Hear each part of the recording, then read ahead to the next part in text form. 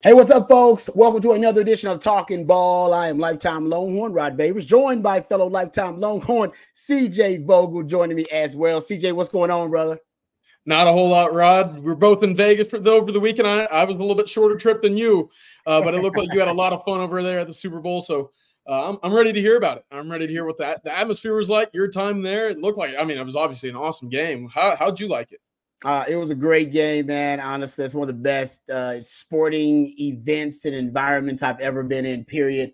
I thought first of all, obviously the game, we'll break that down a little bit and talk about it. But man, just the ambiance, the Super Bowl being in Vegas. I don't know if there is a better place for a Super Bowl than Vegas. I'm not advocating to have it there every year, like some people were saying, but I do think the NFL will have it there again sooner rather than later, because it was a grand slam home run from almost every angle you can think about, and almost from everybody's perspective and opinion that I talked to, insiders, former players, current players, execs, they all loved it. Everybody thought it was fantastic. So you're going to see it in Vegas again pretty soon. And it's accessible because, man, CJ made it out there. There's flights to Vegas from all over the country, baby. Straight flights. Even CJ got there to partake in these festivities. So we'll get into it and talk about it, man. It was great. Before we get started, let's also give some love to our sponsor, and we appreciate John Donovan, president of Longhorn Wealth Management Group. John is a proud Texas Ex's life member who has served over 15 years as a Texas Ex's board member. His wife and all 6 of John's siblings are also UT grads, so it is a deep UT connection that led John to brand his firm Longhorn Wealth and dedicated to providing total wealth management for Texas alumni, employees, family, and friends. Also, folks, we know we're talking about champions here, so congratulations to the Kansas City Chiefs. They are champions. Speaking of champions, that's exactly what John Donovan brings to the table as a certified financial planner who has spent over 30 years, right? 30 years, folks, 3 decades providing championship level investment, retirement, insurance, and estate planning services and solutions to all of his clients. So please give John Donovan and his Longhorn Wealth team a call at 972-707-4900 or visit longhornwealth.net. That's longhornwealth.net for a free 90-minute consultation to explore how they can help you maximize and protect your tax-efficient retirement income to help you live the retirement of a champion. No doubt. So thank you to John Donovan and the Longhorn Wealth Management Group. All right, CJ, I'll just start off getting your thoughts. Got several topics we want to get into here. I do want to talk about lessons learned overall from the Super Bowl. We talking ball. So, hey, in the football universe, it's all connected to me. So we'll talk about the lessons that Longhorn football can learn from the big game, from Super Bowl 58 and the championship performance of the Kansas City Chiefs. We'll also get into, I think, some other connections, some ideas that I think Sark and Texas football can steal from Andy Reid, steal from Kyle Shanahan. This was a great game in a lot of ways because you did have 2 great coaches, but Andy Reid setting himself apart. He might be in the GOAT conversation now. My man Shanahan is in a different conversation. We'll talk about that, but first, your thoughts on the game, CJ. Well, I thought it was a slow game at first. I think we all could agree with that. It was a 10-3 halftime score. It really took until the last 30 seconds for the Chiefs to really get any sort of movement offensively to get, in position for points. Obviously, the fumble early on hurt them by Isaiah Pacheco. Yep. I'm an offensive guy through and through. I like seeing points. I like seeing explosive plays. The Chiefs early on, to me, it just didn't feel like they brought it, if you know what I mean. Like they just weren't lacking that intensity. And I think Chris Jones even mentioned it in the postgame when he was talking to Booger and Chris Berman up on the ESPN site. He was like, you know what? Like, they dictated the line of scrimmage. And I think that's really key when you've talked about winning football teams, what's important. And it's that line of scrimmage. Obviously, the Chiefs were without Thuney, their all-pro guard. And you really saw early on that they just didn't have what it took to run the ball consistently between the tackles. They had a couple nice runs, 4, 5, 6. That necessarily wasn't going to dictate what they were going to do offensively, though. And I think in large part, they were behind the chains too often to really allow Mahomes to take the deep shots, to take those intermediate routes. And obviously, the pass protection from the Chiefs just wasn't up to par with what the Niners were bringing to the table. So not having that short up, offensive line to me really dictated what it was that the Chiefs couldn't do offensively. And as a result, that's why that I thought that they started off so slowly, but the adjustments came. Patrick Mahomes is Patrick Mahomes. I think he's in that conversation to being the greatest of all time. I think he is the best quarterback that we've ever seen in the NFL, just from a pure talent perspective and what he's able to do to dictate the outcome of games. What he does is so impressive. We're talking about a team that had really no wide receiver one the entire season. They led the league in drops. Kelsey went through a span this year where he didn't look like the all-pro tight end himself. And yet here we are talking about the worst team that Mahomes has been a part of, and they're still hoisting Lombardi. I think that's impressive. And so credit to the Chiefs defense for keeping that game close, because the Niners could have run away with that seemingly at any moment, especially at the first or second quarters. It felt like they couldn't stop the run. And then, just like that, things flipped. Chiefs defense came alive, third quarter especially, and Mahomes did Mahomes things. Mahomes magic has pretty much become something that's inevitable in clutch time, in critical moments, and we saw it once again on the big stage. I'm with you. I thought the 49ers actually controlled the game. I thought they outplayed and outcoached the Kansas City Chiefs in the first half. That lets you know how gritty this Kansas City Chiefs team is. And they were prepared for almost every scenario. They scratched and clawed their way most of the first half. And when you looked at halftime, it seemed like, even though at one point the 49ers did have a double-digit lead, they did have a 10-point lead at one point, felt like there should have been a bigger lead. It felt like they had outplayed and outcoached Kansas City to that point where it should have been a bigger lead. But right before half, Kansas City found a way to put a drive together. I think a lot of that was because Dre Greenlaw went down. That was a big part of it. You forget, that was a big loss early on that first half. They started attacking that void right there in the middle of the field. And a lot of those plays were made where Greenlaw would have been. And I think Kansas City, once they made the adjustments after half, and I thought something was really interesting for Kansas City too. And you talked about this, man. Travis Kelce, Steve Wilson did a really good job early on, being able to sever that connection between Travis Kelce and Patrick Mahomes. I believe he had one reception, if I'm not mistaken, at halftime. 0 yards. Exactly. And he ends the game making several big plays. I believe he ends up with 9 catches total in the game.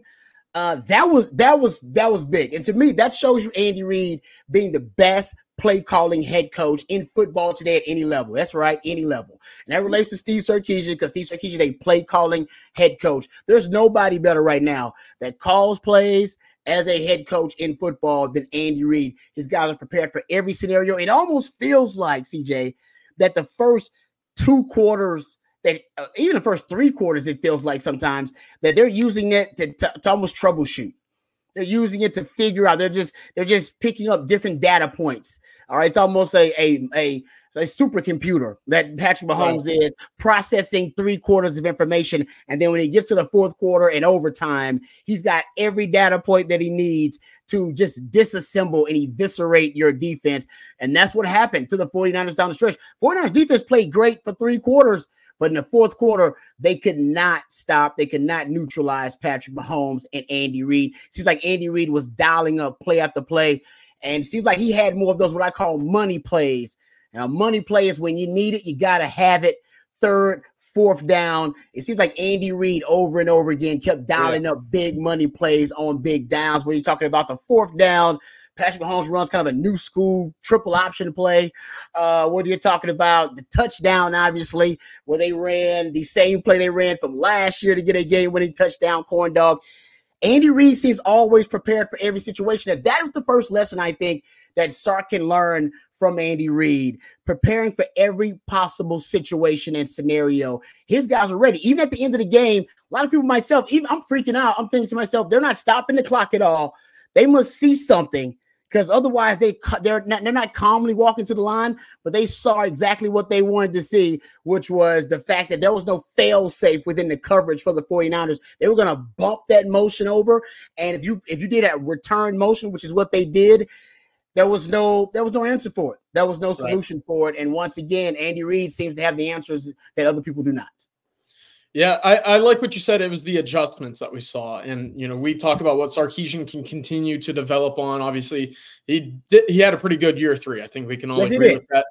But there are several times throughout the year in which we saw Texas, go up a couple scores. And and you see that lead start to slip away. And you're like, all right, one team made an adjustment, and Texas might have stayed pat, where you could have built on this lead and really blown out the doors. It wouldn't have been a close game as it would TCU, Houston come to mind. There were a couple other instances in which Texas had an opportunity to extend leads and didn't. And I think one thing that really stands out to me is the first half, the trenches were dominated by San Francisco. It was Chase Young and it was Joey Bosa off the edge. Yep. They were dominant, getting pressure on Patrick Mahomes. What did we see in the second half? A neutralization of that pass rush. Tighter splits with the tight ends. There was more chipping. There was more staying at home from your running backs. It was Isaiah Pacheco and Jerick McKinnon really catching balls out of the backfield. That was the only offense that we saw from the Chiefs in the first half. Second half, they keep them in the pocket. They chip off the edge. They give Mahomes time to really do the magic that we've seen him do. And I thought that was interesting. And then the other main takeaway that I had was being able to keep your playmakers involved throughout the game. And that's on both sides of the ball. That's what the Chiefs did better in the second half than they did in the first half. And it's what the Niners didn't do necessarily a great job of in the second half, in my eyes. They tried to get the ball to Deebo Samuel. Obviously, he was a little banged up with the hamstring or groin that he was ailing on in the third quarter.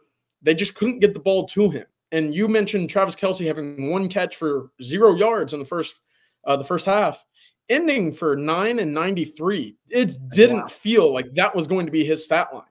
And I think that's the biggest difference. You were able to get the ball in his hands and let him work. The first two passes of the second half that were completed by Mahomes to Kelce went for probably 4 yards down the field and ended up for 19 or 20 yards combined as a result of Kelce just being able to do what he can do after the catch. You look at the defensive side of the ball, the 2 or 3 biggest plays that the Chiefs made the entire game were by their 2 or 3 best defensive players. It was McDuffie on the 3rd and 5, coming out of the 2-minute warning, blitzing, and not knocking that ball down at the line of scrimmage. It was Chris Jones evading a block and getting right into Brock Purdy's face by the goal line that forced the overtime field goal. Keeping your best players in advantageous positions to make key plays is huge. And I think that is something that the Chiefs did a tremendous job of allowing their guys to do, because you don't take your best cover guy out of coverage on a 3rd and 5 with the game on the line. The Niners get that conversion there. They win the game. That clock is running. You really don't have any true idea of when the next stoppage in play will come, despite having 2 timeouts. You blitz that guy and just say, I trust you, go make a play. And he does. You win a Super Bowl as a result. So I think that is something that Sarkisian can watch that game and say, yeah, like, we've got dogs here. We're going to let them free. We're going to take the leash off them. We're going to trust them, and we're going to let them run. I love that from Andy Reid and Spagnuolo last night. That's ultimately why they were able to win that game. Yeah, no, it's a great point. Andy Reid's all about letting his playmakers go out there and putting them in a position to make plays. He dials it up for them, but those guys definitely go out there and execute. I love that. That's a great point. Speaking of Andy Reid, he admitted after the game that he did run the exact same game-winning play that he ran against Philadelphia. Calls it corn dog. He said this time it was a little different. He put a little bit more mustard, a little bit more ketchup on the corn dog, but he said it was still corn dog. I was just surprised considering how big of a play against the Philadelphia Eagles it was, because remember they ran it twice against Philadelphia and scored on it. It was such a talked about topic. I was really surprised that the 49ers didn't have a built-in fail-safe within the coverage to cover the return motion. They really did not. Essentially, that's what Andy Reid saw, and he went to his bread and butter. And that's what I like about this. Andy Reid's got some bread and butter plays, and they happen in the red zone. We know the Longhorns, one of the worst touchdown percentage red zone offenses in all of college football last season. I think they were 120th in touchdown percentage in the red zone. Actually, the 49ers were first in the NFL and touchdown percentage in the red zone. And I believe the Chiefs are around 13 or 14, but in this game, it came down to red zone touchdowns. Could you score touchdowns in the red zone? 49ers in overtime, got down there, kicked a field goal. After that, we saw Kansas City go all the way down, get in the red zone, and they would not settle for a field goal. They got a touchdown, the game winner. I think that's important for Sark. Sark needs some of those money concepts in the red zone. There was not a money concept in the red zone for Sark this past season. Andy Reid's got a few of those. I think corn dog, at least return motion, maybe one of them. And the truth is, Sark can just steal that one. I'm not saying just use it exclusively, but he really can just steal that concept. I've seen him use orbit return. We've seen him use return motion time and time again. I don't know how often he's used it in the red zone this past season. And I remember saying I want to see him use more motion in the red zone, but you can even use it to that extent, just like they did with Corn Dog, to isolate different matchups. And by the way, targets to motion, which is essentially what it was. A target to motion is a player who is targeted, who was in motion prior to the snap or at the time of the snap. It is probably one of the most efficient passes that a Steve Sarkisian quarterback can throw. This past season, targets to motion, over 10 yards per attempt. Anytime Sark's QBs targeted a player that was in motion prior to the snap or at the time of the snap, 78% completion percentage. And by the way, that tracks even last year. Last year, 10 yards per attempt and an 80% completion percentage last season, 80.5 actually. 2021 still tracks. You will look at it, 81% completion percentage on targets to motion, 8.4 yards per attempt. It works. It works. It does. I'm telling you, and it works even better in the red zone. And I have to go tracking to see how often Sark uses it in the red zone. But targets to motion, return motion in the red zone for Sark, maybe something to add to the repertoire, considering how effective we've seen it at the NFL level. Rod, I wanted to ask you, because that route is specific, because in a way there's a built-in screen there with Kelce going up the field. You know, he attracts the two defensive backs there, whether it's by design or not, you know, if he's supposed to be screening or whatever. But the return allows for McCole Hardman to get free. And, you know, most times when you're in that red zone area, you know, as a defensive back, you're sitting there, you know, there's a banjo call that play. If you're in man coverage, you know, you got to talk about if the outside guy's going out, I'll stick out here, whatever it might be. Is it tougher to dictate what might happen from a closer split when he goes into motion rather than coming from outside the numbers where he was against the Eagles a few years ago? Is that a little bit more difficult to decipher as a defensive back? Because we saw Texas in real life situations figure that out on the fly, and it won them a game against Kansas State because that's what they wanted to do. They wanted to have that little rub route, the little return to the outside action there. And, you know, I think it was Ryan Watts who actually stayed outside and gave off the inside route. He was in position and there was nowhere to go. We saw that this past year, but from a different look in that bunch, that trips bunch formation, is that a little bit, you know, more of a challenge to decipher and dictate what might come as a result? Seeking the truth never gets old. Introducing June's Journey, the free-to-play mobile game that will immerse you in a thrilling murder mystery.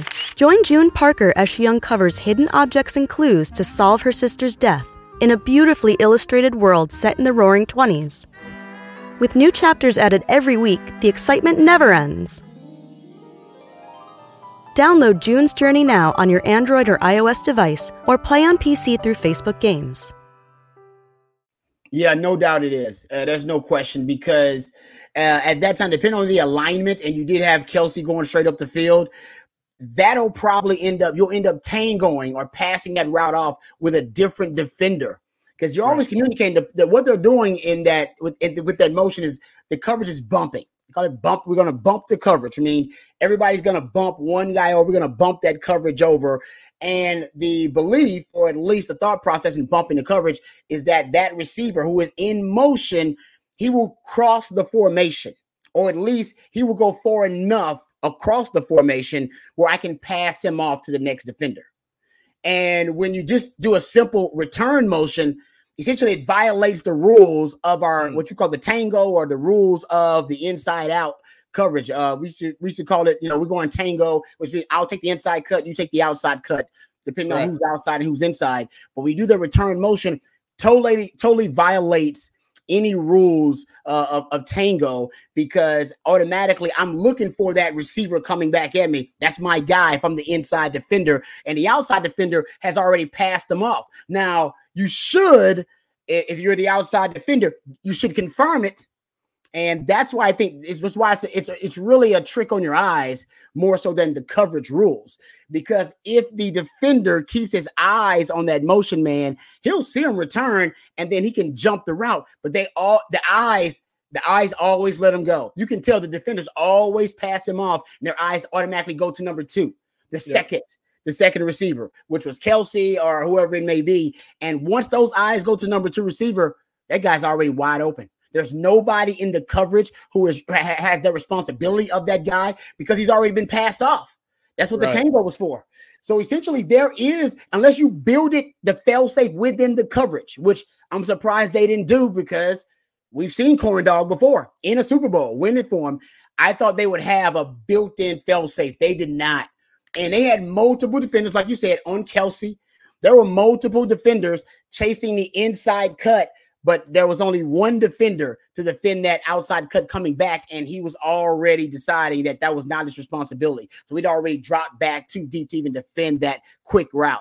So it really is. I know it's hell. It works every time. And I'll give props to Andy Reid. He saw, because they didn't run that a lot during the game. Remember in the Philadelphia game, they ran it twice. It was so successful. They came back and ran it again. In this game, you really didn't see him run it a lot. I think he saw something on that drive. He saw a way to violate their rules of coverage, and the return motion was definitely the way to do it. I would love to see Sark run more of it because it continuously forces the defense to communicate.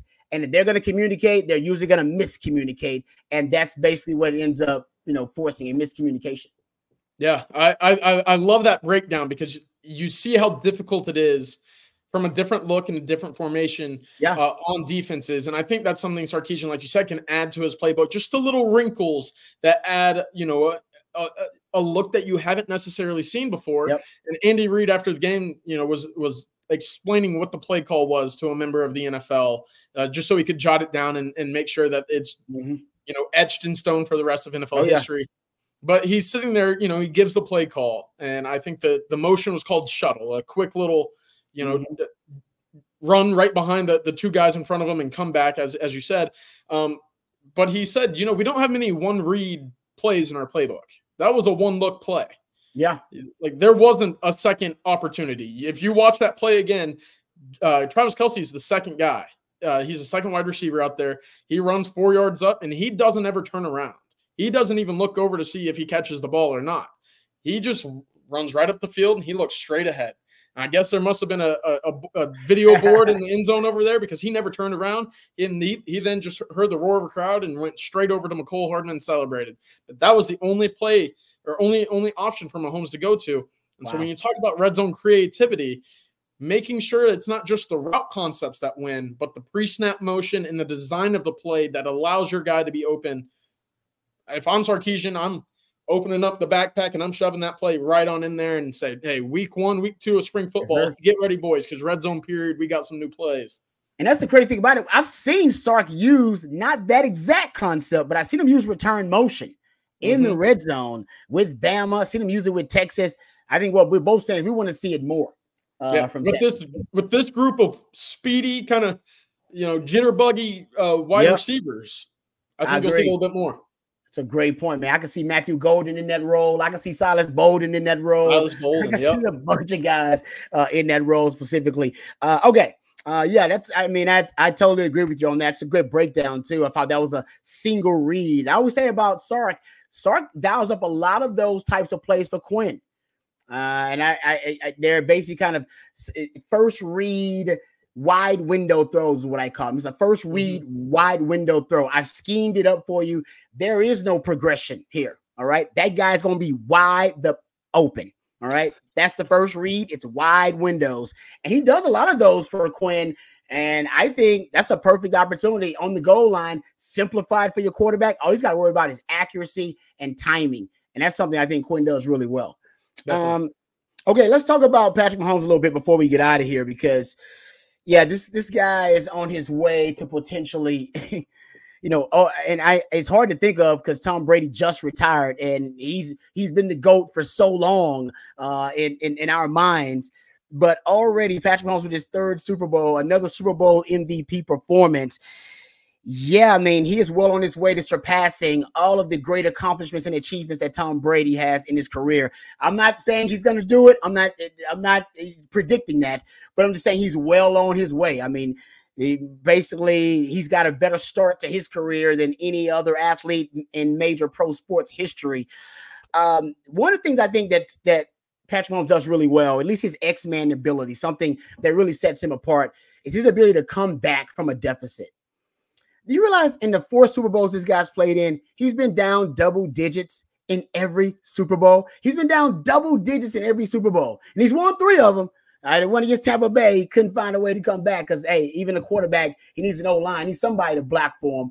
But I think it is unbelievable that in the playoffs, Patrick Mahomes can be down double digits and still manage to come back and win against what seem as insurmountable odds. I'll give you some numbers real quick. Because people think, oh, down double digits, man, that's, hey, Tom, because we've seen Tom Brady do it and we've seen Patrick Mahomes do it. So I think people may be thinking that's kind of a common thing. That's commonplace for you to be down double digits in the playoffs and being able to find a way to win the game. Guys, I went and looked at some of the greatest quarterbacks of all time. Here are the numbers for Aaron Rodgers, down double digits in the playoffs. He's 2-6. Drew Brees down double digits in the playoffs. He's 1-8. And Brett Favre down double digits in the playoffs. 1-7. Peyton Manning down double digits in the playoffs. He's 2-7. Joe Montana down double digits in the playoffs. 2-6. If you go look at Patrick Mahomes down double digits in the playoffs, he's 5-2. He's 5-2. Tom Brady is 5-8. Wow. There's not a major quarterback. There's not a major elite quarterback ever in the NFL that has a winning record, anything close to a winning record, when they're down double digits in the playoffs, except for Patrick Mahomes. He's the only one I can find. I'm sure I'll go back and do some more research and try to figure it out. But right now, his X-Man ability is something that he does better than anybody else. And I think the Big 12 helped him here. Mm-hmm. CJ, he says this. I'll give the quote right here from Patrick Mahomes, because I went and looked it up, and he was asked about his ability, this uncanny ability to come back from a double-digit deficit. And he said he actually gives a lot of props to the Big 12. He said, quote, I kind of joke around about it sometimes, but I was kind of blessed to be in the Big 12 where you had to go and score. And if you threw an interception, you got the ball back and you try to score again. I've kind of had that mindset where no matter what happens the last play, just focus on the next play. There were 4 games when he was at Texas Tech where he scored 50 points and lost. There were 8 times when he scored at least 35 points and lost from 2015 to 2016 as a starting quarterback. If you go look at Patrick Mahomes' last game as a starter in high school, think about it. Last game as a starter in high school, Patrick Mahomes lost his last starting game in high school 65-60. He lost. He lost his last game 65-60.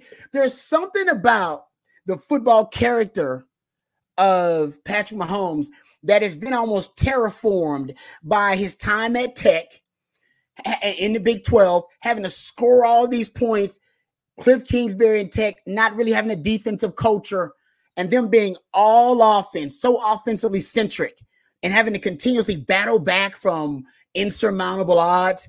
And it seems like even before then, going back to high school, how many times do you think a player has scored 60 points and lost a game, CJ? It seems like this trauma has turned him into maybe the greatest weapon in NFL history when he is at a deficit. Nobody in the history of the NFL is better working from a deficit, especially a double-digit deficit, than Patrick Mahomes. And a lot of it, guys, is due to the way he had to perform in the Big 12 as a Tech quarterback, where he just got used to slanging the rock and getting used to being in shootouts week after week. And it didn't matter if the defense was going to show up, or special teams was going to show up, because that's not how they were winning games. They were winning games by how many points he could score. And there were times where 50 wasn't enough. And I don't know if other quarterbacks have had that type of scarring, emotional scarring, that led to them now having a mindset where there seems to be no deficit that is insurmountable for him now. He believes he can overcome all of them because he believes he can score 40, 50 points if he needs to.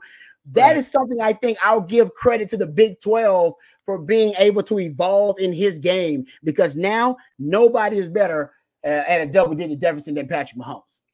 Yeah, I was going to say the one stat that I found after the game that I found on Twitter, and I wish I could credit it to whoever tweeted it out. Patrick Mahomes' average yards and losses in college was 388. Exactly. It's remarkable. It's like, truly remarkable. How did that happen? But no, it's bizarre that it's so consistently successful for Patrick Mahomes to come back from these deficits. But the thing that is the most impressive to me is when you go down in games and you need to win football games in these, do or die situations, you start pressing a little bit. It's human nature. Yep. You make a throw that, into a window you probably wouldn't have in a week 7 or week 8 game just because stakes are higher now. Patrick Mahomes is doing this. And I know he threw an interception last night, but that was the first interception he had thrown in a playoff game in 225 pass attempts. It's remarkable. He one turnover over the last 2 postseasons in which he did face deficits. He was an underdog in the last 3 games against the Ravens, the Bills, and obviously what we saw last night. And he does this in such a way that he protects the football and keeps his team in a position to really control their own destiny offensively with his legs and with his arm. Like you said, I don't know if I've ever seen it this consistently from a quarterback over time. It's because Brady's first 3 rings, he was not the best player on his team those years. No. He was a guy that wouldn't necessarily turn the ball over, but he's not going to go out there and make the game-winning play. He developed that later on, obviously, but Mahomes is doing this from the jump, and I think that's the most impressive thing right now, to not force the ball, not create turnovers, and to still find a way to win Super Bowls. Incredible. That's a great way of putting it. Like, it seems like other quarterbacks in that situation, they try to do too much. Yeah. And Patrick Mahomes knows exactly what needs to be done to execute in those moments. It's uncanny. It really is. I've never seen a quarterback more comfortable at a double-digit deficit. In the playoffs, guys, as I just gave the numbers, that's supposed to be all she wrote. And so I feel bad for my boy Shano because he's been up double digits on Tom Brady, all right, in the playoffs, and on Patrick Mahomes twice. His 3 Super Bowl losses, he was up double digits on them 2 dudes. But those happen to be the greatest quarterbacks in the history of the game when they're playing from a double-digit deficit. Sorry, Shano. Yeah. Brutal. It's brutal. Yeah, exactly. The man's supposed to have a Super Bowl right now, guys. I'm telling you. You get up double digits in the playoffs, that's supposed to be a dub. But not against Patrick Mahomes. Ain't nothing guaranteed. Let's give props to John Donovan really quickly before we get out of here. John Donovan, president of Longhorn Wealth Management Group. He's a proud Texas Exes Life member who has served over 15 years as a Texas Exes board member. His wife and all 6 of John's siblings are also UT grads, and they are proud of it. It is this deep UT connection that led John to brand his firm Longhorn Wealth and dedicate his time and his energy to providing total wealth management for Texas alumni, employees, family, and friends.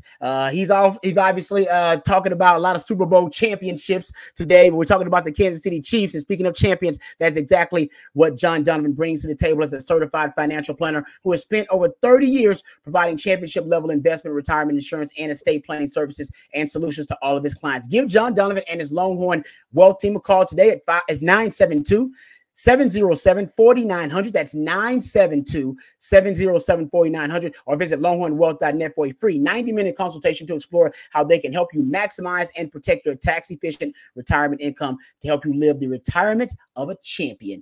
All right, CJ, thank you for the time, brother. It was fun as always. No, absolutely, Rod. I'm glad we're both back in ATX, ready to rock and roll, but that was a fun weekend. No doubt about it. All right, we'll be back for another edition of Talking Ball next week. For my man CJ, for John Donovan, and for myself, thank you guys, and hook 'em. Welcome.